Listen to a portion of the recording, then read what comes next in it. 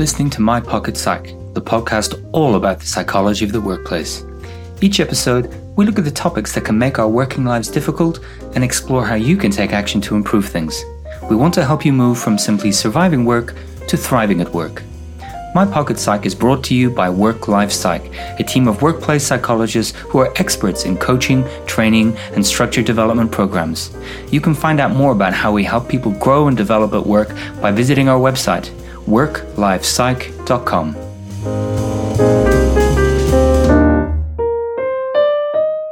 Hello and welcome to episode 44 of My Pocket Psych, the podcast all about the psychology of the workplace.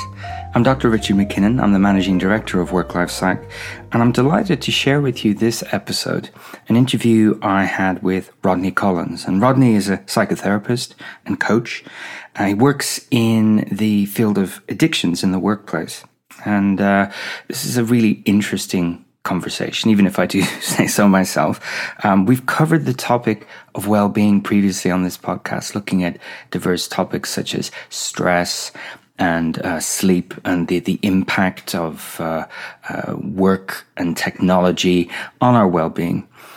And in talking with Rodney, I wanted to flag up where our well-being is really challenged by some of our own behaviors, some of our own beliefs that can result in addictive behavior. And in this discussion, you'll hear how some workplace factors can contribute to addictive behavior, substance misuse and substance abuse. What organizations should really be doing to support people in these positions, and what happens when this behavior is let go for a period of time. Now, if you are interested in learning more about this topic, or if anything you hear in this episode prompts you to take some action, we've got some resources to point you in the direction of support in the show notes. And as ever, you can find the show notes at worklifepsych.com/podcast. They're also contained in the app you're using to listen to this podcast right now. All the show notes from all the episodes are available at worklifepsych.com/podcast. So thank you so much for listening.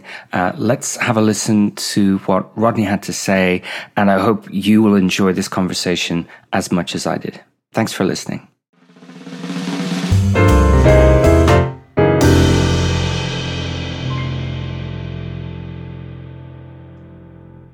So I'm delighted to be joined by Rodney Collins today. I just want to start by saying thank you so much for making the time to join us on the podcast. Could I start by asking you to introduce yourself to the audience? Tell us a little bit about yourself and what it is that you do. Sure, absolutely. Thank you, Richard. No, really, I'm very happy to be here talking about addiction in the workplace with you today. It's a subject I care an awful lot about. And in terms of an introduction, perhaps my background might help to explain some of that. I'm American by birth and worked in New York for a number of years, about 13 or so, before moving to London. Hard to believe it's been almost 17 years now that I've lived in London. But when I was in New York, I had a very different career. I worked in finance. I actually started off and trained as an accountant, and later moved into finance and worked as a fund manager. And that was work that was really interesting to me because it was highly analytical. It required a great deal of thought and processing and communication with other people. And at the same time, it was very, very dynamic, changed all the time. You'd wake up in the morning and some news would break and it would just change your complete perspective on the portfolio that you happen to be managing. So it was off to the races every morning. But what I noticed was that over time, that lifestyle where things kept changing all the time was taking quite a toll on me personally.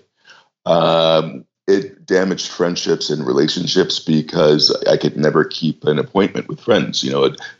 Plans for dinner or film would sort of disappear at the last minute because, news would break or I'd have to hop on a plane to travel somewhere. And over time, I became more and more isolated. So for me personally, my story doesn't end in addiction, but what I will say it did end in a sort of low-level depression that sort of cast its pall over my life and made someone who was relatively outgoing turn into someone who felt very lonely, isolated, questioning what I was doing. There was a strain in my relationship at the time as well because I wasn't very happy. And it was at this point that I decided, this life, although it's very interesting in some ways, I think I need a bit more. I think I need to try something else. And that was the move to London. That was the decision to switch into psychotherapy. And I trained as a psychotherapist once I came here first. Later, I specialized in addictions work. The love of addictions came about because really I loved, at the core, working with clients who are motivated and clients who are really intelligent at the same time. And what I found was that a lot of people who struggle with addictions really do have both of those qualities. And that's because, life with an addiction can be very challenging, to say the least, in terms of keeping up with one's responsibilities, funding the addiction, worrying about one's health, and so on. But also because I think addiction at the core is about difficulty in processing our emotion for one reason or another. More times than not, there's been either trauma or just difficulty in the past in terms of having other people model properly how to express our emotions, how to regulate our emotions with the use of other people around us. Clients who are addicts were clients who were really motivated to learn these things. They knew these things about themselves. They just didn't know what to do about it. And I just thought, well, this is a wonderful place for me to start in terms of the work that I do, working with people like that. I will also say that at the time that I began working in addictions, it's less true now, becoming less true. But it was definitely true then that I felt like the psychotherapeutic, psychological models that were treating addiction were lacking in depth. And what I mean by depth is they were lacking in emotional depth somewhat. So I also found it as an opportunity to really try to, evolve the practice of addictions work a bit more by, yes, working with the behavior of addictions in the beginning because you have to stabilize people.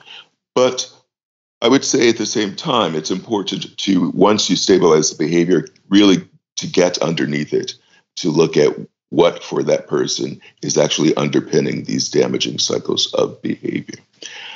And later on, just as a finishing thought, I will say that I trained as a coach as part of my quest really to continue to evolve my practice in addictions, because I wanted people not only to learn to speak their emotion, to speak whatever is going on in their lives with them in terms of conflict, as well as the good, I should add. I think good and bad should go together and often go together if we allow them to. But at the same time, I wanted to help people restructure and rebuild their lives in a way that would make the progress they made sustainable over time. So I finished my training. I should not use that word finished. I would say the latest training I did was as a coach, really to help people put together the tools to take the action necessary to keep their progress at a sustainable level. And I'm sure you asked me to introduce myself. I'm sure that went on for longer than you wanted. Not at all. But that's Rodney Collins in a nutshell. That's fantastic. Probably the best introduction we've had on the podcast. So we're raising the bar for all future guests. You're very kind. But thank you for that. I mean, it's a really interesting story. I know a lot of people in the world of psychology broadly have come to it as a second career because they've got life experience under their belt.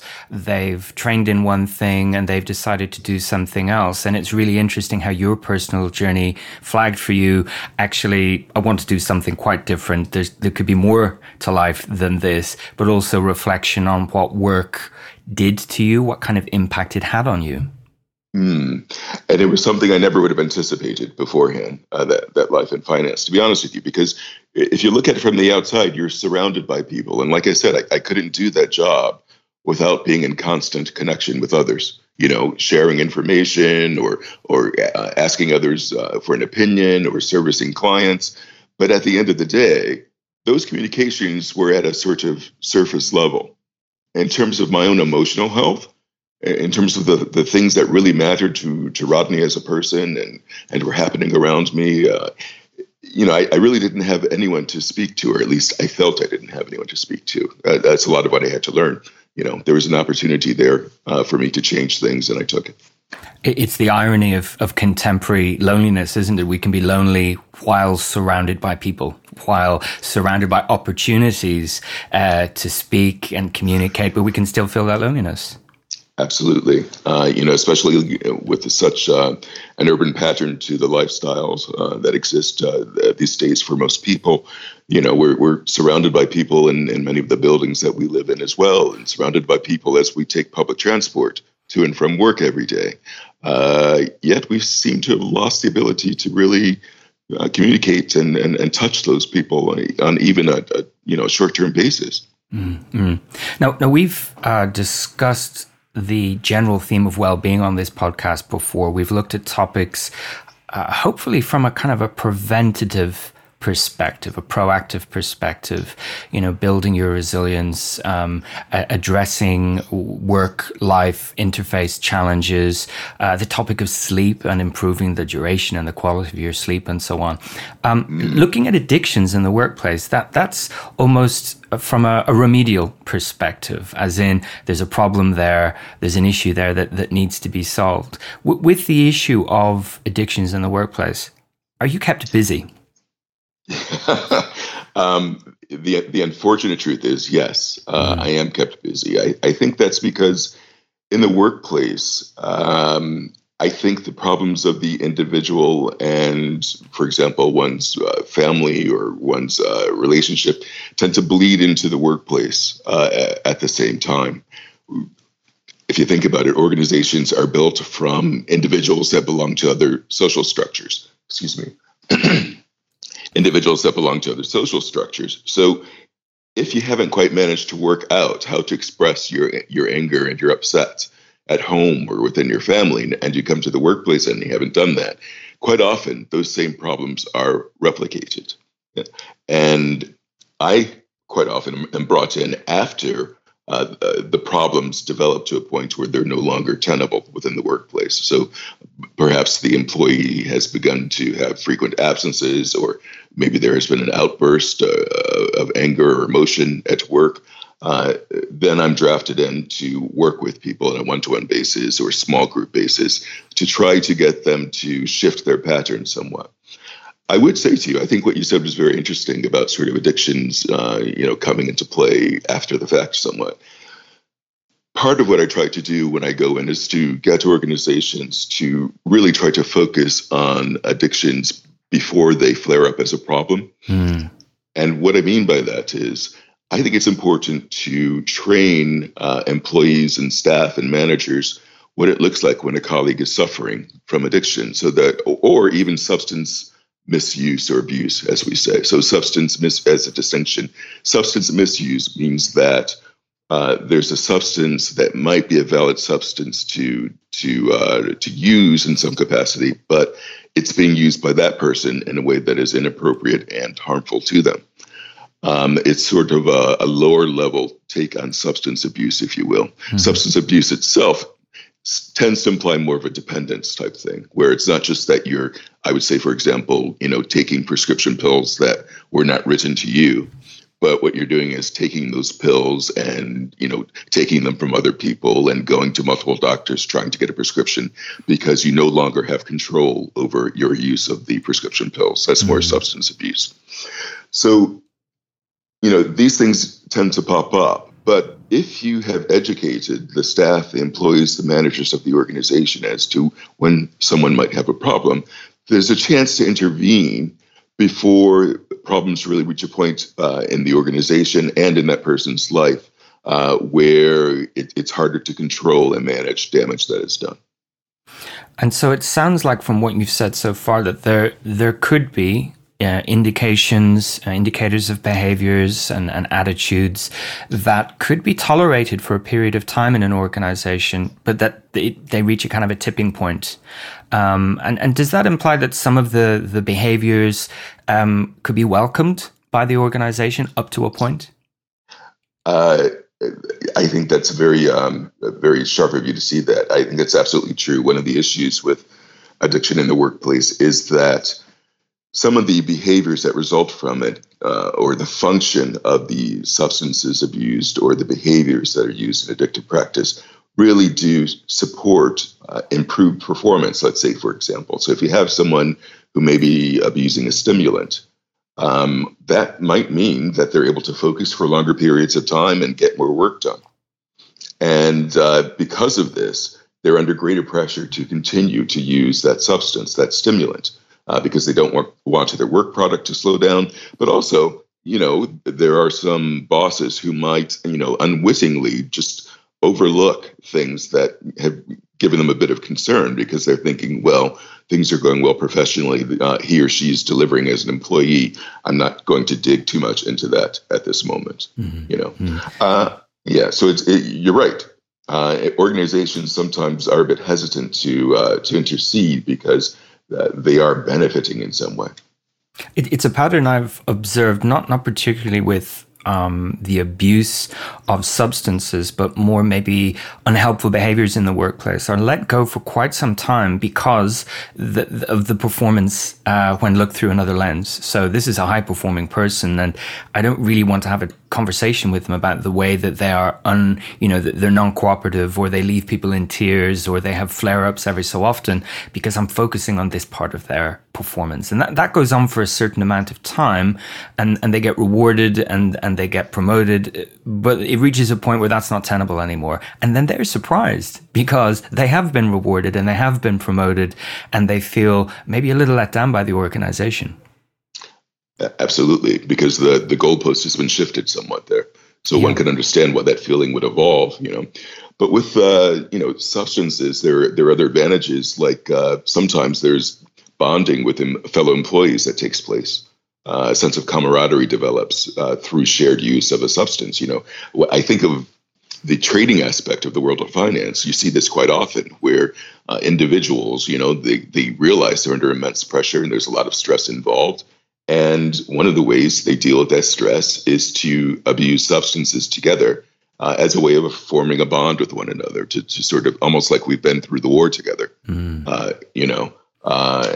so this is a part of who we are. So it becomes part of the culture sometimes. And stress is real, and some people use substances for stress management as well, I would say. And something that people don't talk about very often, but that does occur, is that there are some clients who might abuse substances who expect those servicing them. So if you're selling a product as a salesperson to a client who abuses substances, let's say drinks too much alcohol, the client might want you to drink with them whenever you're with them, in a way. And that in itself is a sort of relationship that can be quite problematic and might be difficult for that individual salesperson to deal with if the organization isn't clear about what the rules are about the use of alcohol and other substances in the workplace and relative to workplace responsibilities. So you could see it from the individual's perspective that, substances that I'm using or misusing help me deal with the challenges I face. They help me get along with people at work. They help me cope with pressure. It helps me, maybe sell more or improve my relationships, so I can focus on the positives for quite a long time without maybe seeing the negatives. That is absolutely right. And what you're stating is basically that addiction is a progress that is progressive, right? It moves forward over time. You don't see the problems, or the problems don't exist when you first start using the substance. It takes a while for your body and your brain to become acclimatized to the influence of the chemicals in a way that tolerance builds up, and the other negative factors that are the hallmarks of addiction begin to arise in a way. So what seems like a perfectly logical and helpful strategy in the beginning turns into a nightmare over time. I was in Dublin yesterday running a workshop in-house for a client all about proactive well-being, so things that people could do for themselves to maintain and improve their well-being, both at work and outside of work. And one of the topics we looked at was coping strategies and the different ways that we can cope with pressure or setbacks or difficulties, whatever those things are we don't like at work. And one of the challenges is flagging up for ourselves when our coping becomes unhealthy or unsustainable. I could do this today. The example I was giving was, well, you could go for a pint after work to help you feel better after a bad day. And you could go for 2 pints, or you could go for a few pints a few days in a row.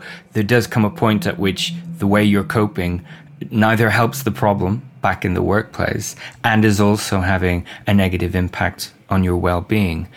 For individuals, it can take a while for them to realize that the way that they're coping with pressure is actually potentially making the situation worse. I think that's absolutely true. And from my point of view, what's important about what you said is that from the individual's perspective, I think one of the big keys to escaping these harmful patterns and learning more about yourself and when those coping skills are beginning to falter is making sure that you're in touch with, attached to, aligned with other people whom you trust, who can give you feedback that you don't take in as judgmental. And say to you, you know what, I've noticed a change in you. Maybe you want to think about doing something different.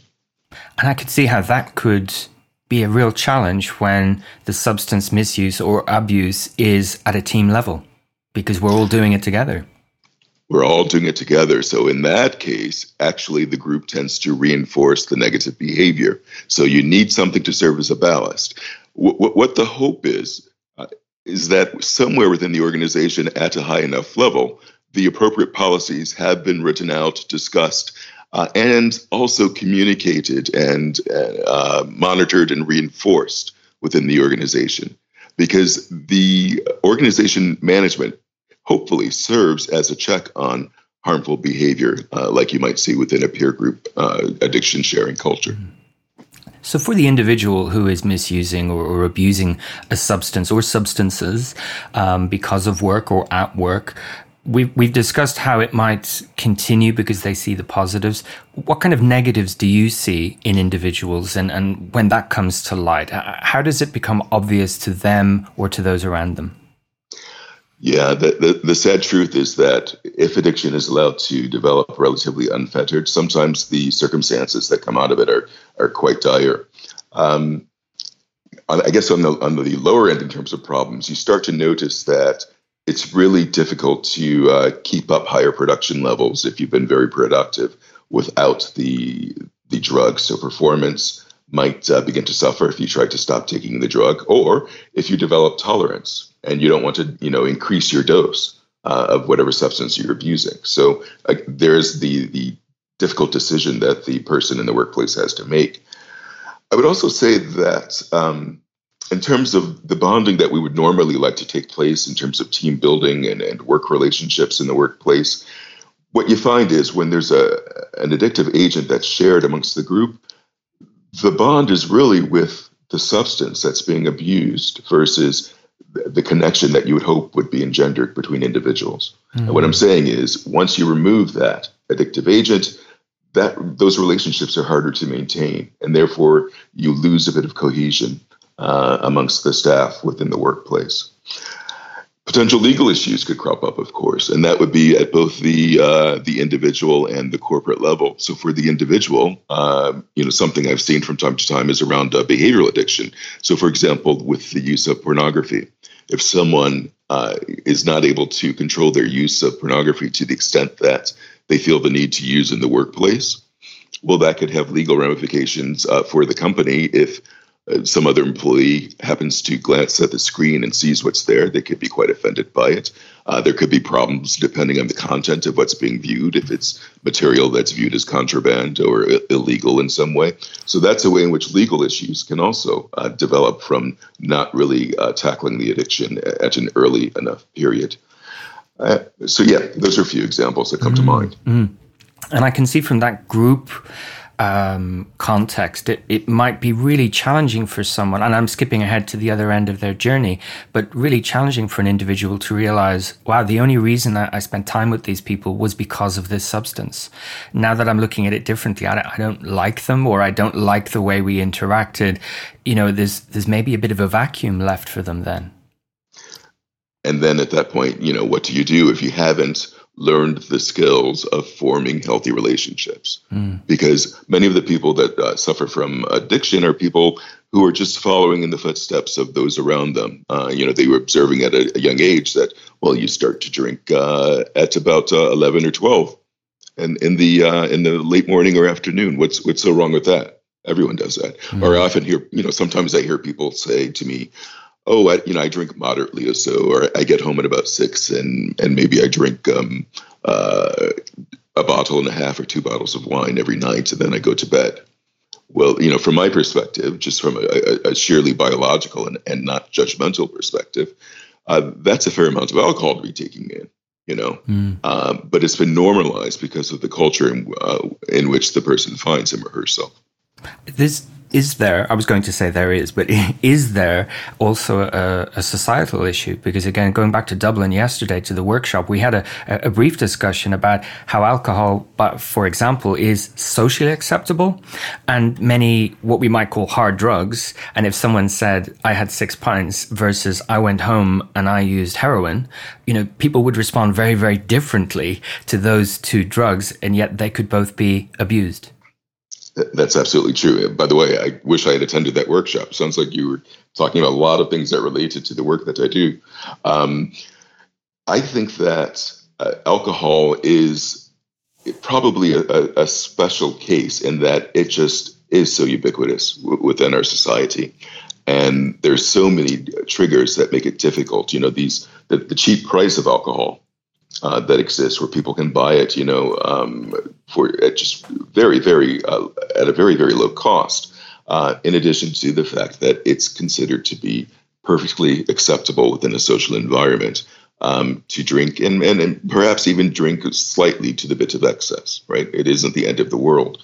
But you're right. The way that we've constructed this notion of substance abuse and addiction, alcohol is in a very different category from what we call some of the harder substances like heroin or cocaine and the rest. Personally, with the work that I do, I try very hard not to pass judgment on the client. I'm not there to tell them you should be using substances or you should not be using substances. What I'm trying to do is to help them to attain the life that they wish to have. And people usually come to me because they feel they've lost control and they can no longer live that life. So an important part of what I'm saying to a lot of the clients with whom I work is if you want to change this behavior sustainably, you're going to have to change the people around you and the way that you're living your life. Because if you're trying to change your behavior in isolation and you're stepping back into the same pressure cookers and the same relationships with other abusers, that is pretty much too much for just about anyone to be able to withstand. And that's true on sort of the micro level in terms of relationships. But I think we could extend that out to a broader social level at the very same time. I think it becomes important for us to figure out, who we are and where we need to draw lines and take stands. And if that means that you don't go to the corner supermarket because they, have sales and it's just too tempting for you, well, it may mean that for a while you need to do your shopping elsewhere for a bit. Someplace that doesn't, trigger you in quite the same way. Our environment around us definitely forms and shapes who we are as people. Absolutely. I'm thinking of the power of context here and the different contexts we find ourselves in and how we need to relate to those contexts and how we behave differently in different contexts. And I don't know why, because I've never smoked, but I'm aware that in a lot of smoking cessation programs, when people really want to quit smoking, one of the topics that comes up is, well, yeah, you've stopped for a little while. Well done. That's great. Now, how will you respond the next time you're offered a cigarette? So it's not you, but someone's offering it to you in this situation. Think about these different contexts where you might find yourself. How will you respond to that? And I guess there's an overlap here with these substances you're talking about. You may find yourself with the best will in the world around people and situations and emotions that could lead you to misuse again. Precisely right. And that is why I think it's really important not to just focus on the behavior. Because if you're just focused on the behavior, you may be able to resist the first time that you're asked if you want a cigarette.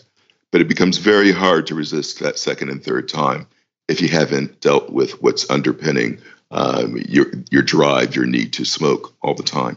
So if it is about stress at home, if it is about feeling that you're not where you wanted to be in your life at whatever age you are, it's time to examine those issues, to process them and deal with them and do something about them. And that makes the sustainability of smoking cessation that much easier. Mm-hmm. So let's have a look at maybe a more positive aspect of this. If we want to provide assistance, if we want to make life easier for someone, how could we? What are the signs we would watch out for in our colleagues when it comes to substance abuse? Okay, that's a good question. What I would say to you is that what you're looking for are changes. So let's say, for example, changes in reliability of some sort. Maybe you have someone who used to be on time for meetings who all of a sudden either misses them altogether or repeatedly shows up late to them, or there's a dip in performance level in some meaningful way where accuracy drops off, or the work done is sort of being done just to be finished versus being done at a higher level that you think suits that person. That's one example. I would say that there are also clients, sometimes you can spot them, when you go to social events, and they tend to be the last client to leave all the time because, they don't quite want to stop drinking and they're trying to encourage other people to stay a little bit longer. It doesn't necessarily mean there's a problem, but perhaps that's someone that you might want to keep an eye on if you're concerned about them in some way. There can be changes in personality. There can be changes in risk tolerance, right? So maybe someone who used to be quite conservative all of a sudden is willing to sort of take that extra risk or two or three in terms of decisions made at work. And then there are other things that are more physical, because quite often when you have problems with alcohol, for example, there are physical injuries that occur because people quite often have ataxia where they lose their balance and they trip and fall a lot more often. And they end up with, perhaps bruises on their body that might be visible by other employees. If you see a fellow employee or a fellow staff member with bruises on their body, it's important to ask how they got there. They could have gotten there through many paths, and some of those paths are quite negative, and maybe that person needs a bit of support. And it strikes me from that brief description that some of these changes in performance, some of these changes in personality and how people respond to you at work could also be caused or indications of job-related stress.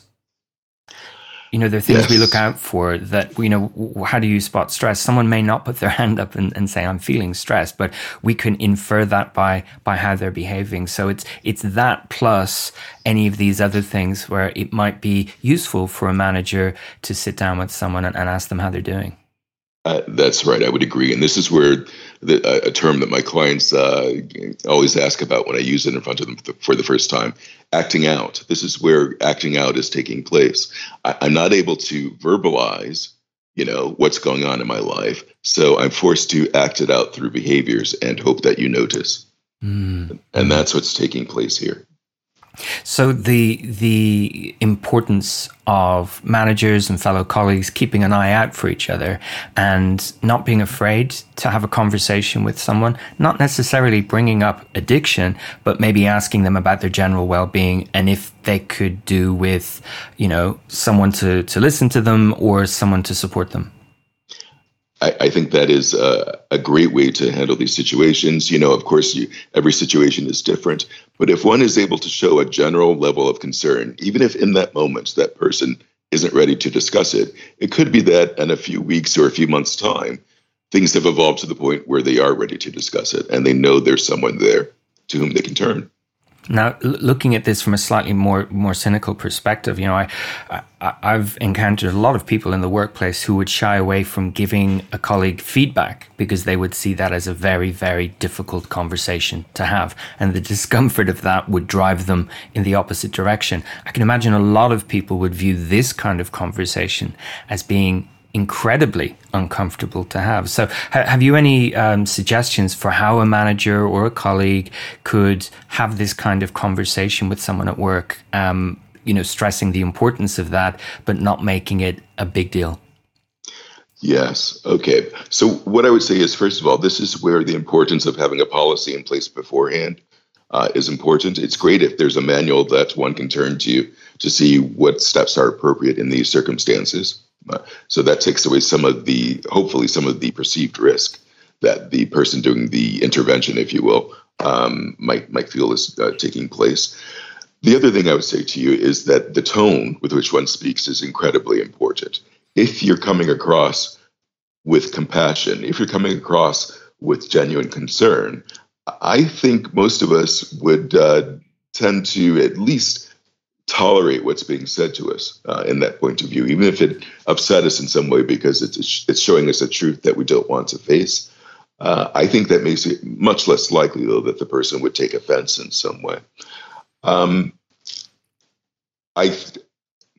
In addition to that, what I would say is that if you're someone who is close to someone in the workplace, meaning in terms of a relationship that might extend outside of work, or your key peers in the workplace, and you've known each other for some time, sometimes, oddly enough, these are the hardest relationships in which people can share difficult news with one another, right? Mm-hmm. Because it's almost like you don't want to put the good relationship at risk in some meaningful way.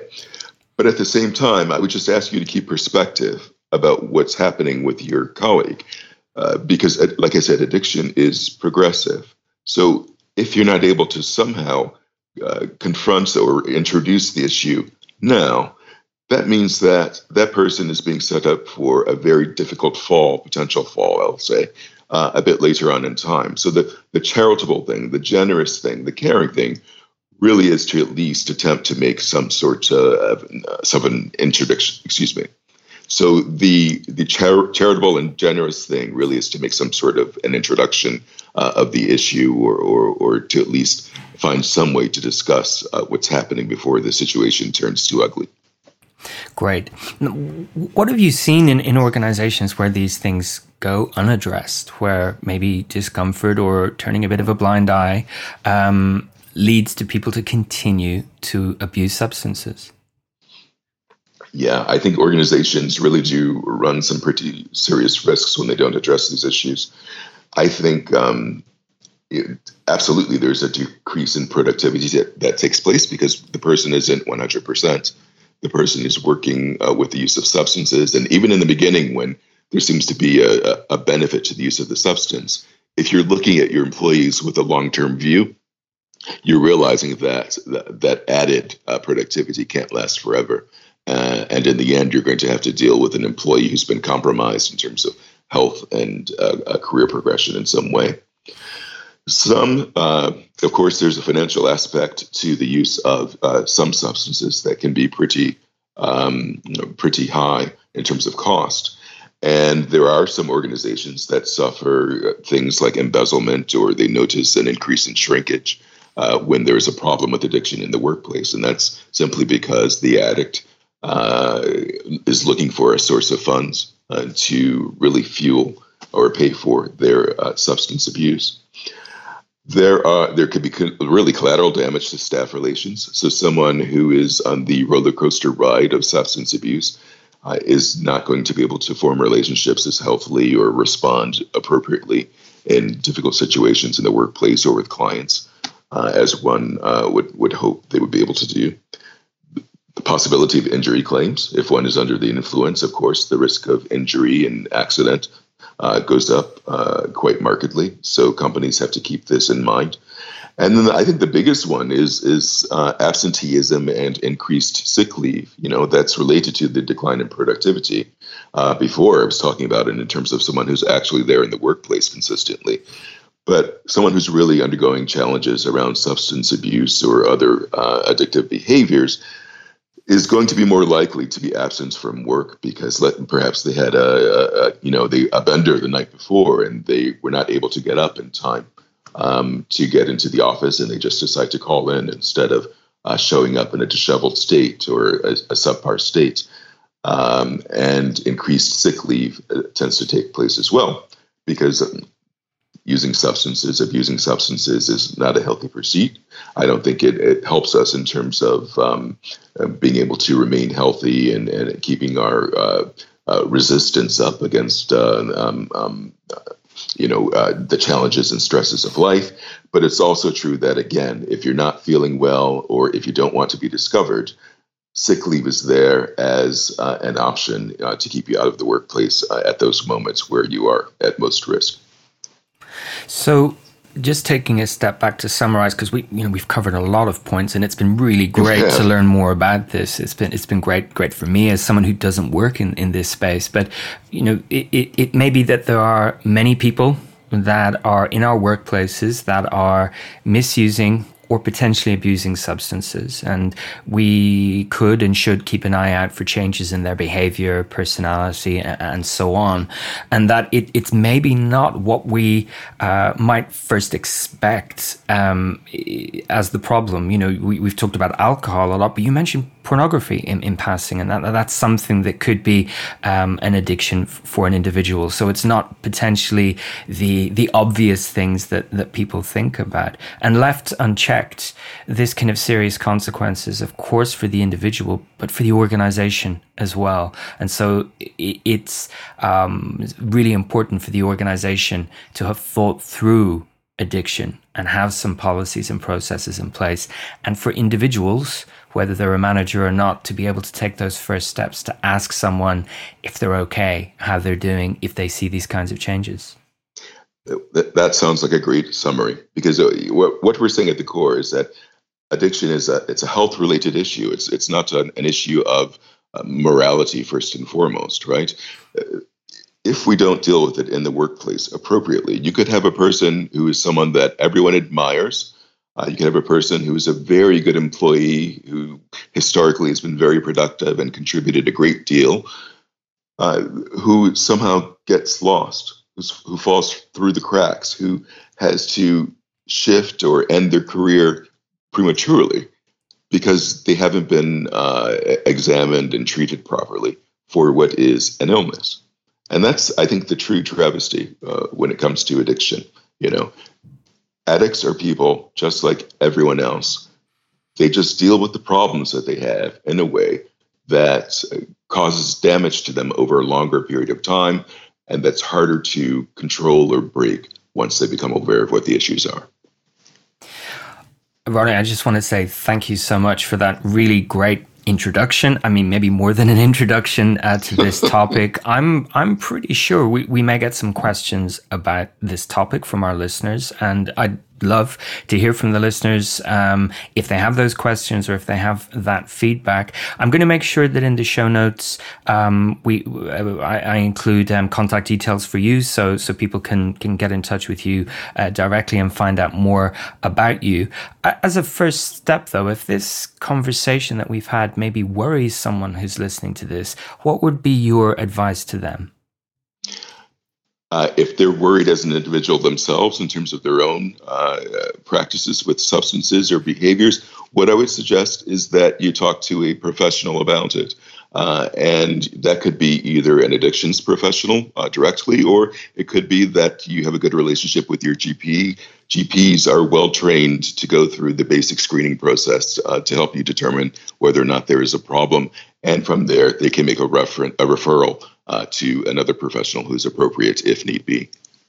Great. And what I would plan to do is maybe put a few resources in the show notes as well, so people could find out a little bit more about these topics and maybe decide what to do on the back of that.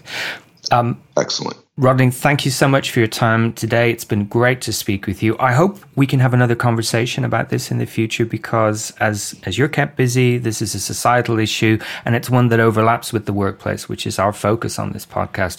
I'm sure there'll be opportunities for us to have further discussions. Well, Richard, thank you for having me, and I would look forward to speaking to you again.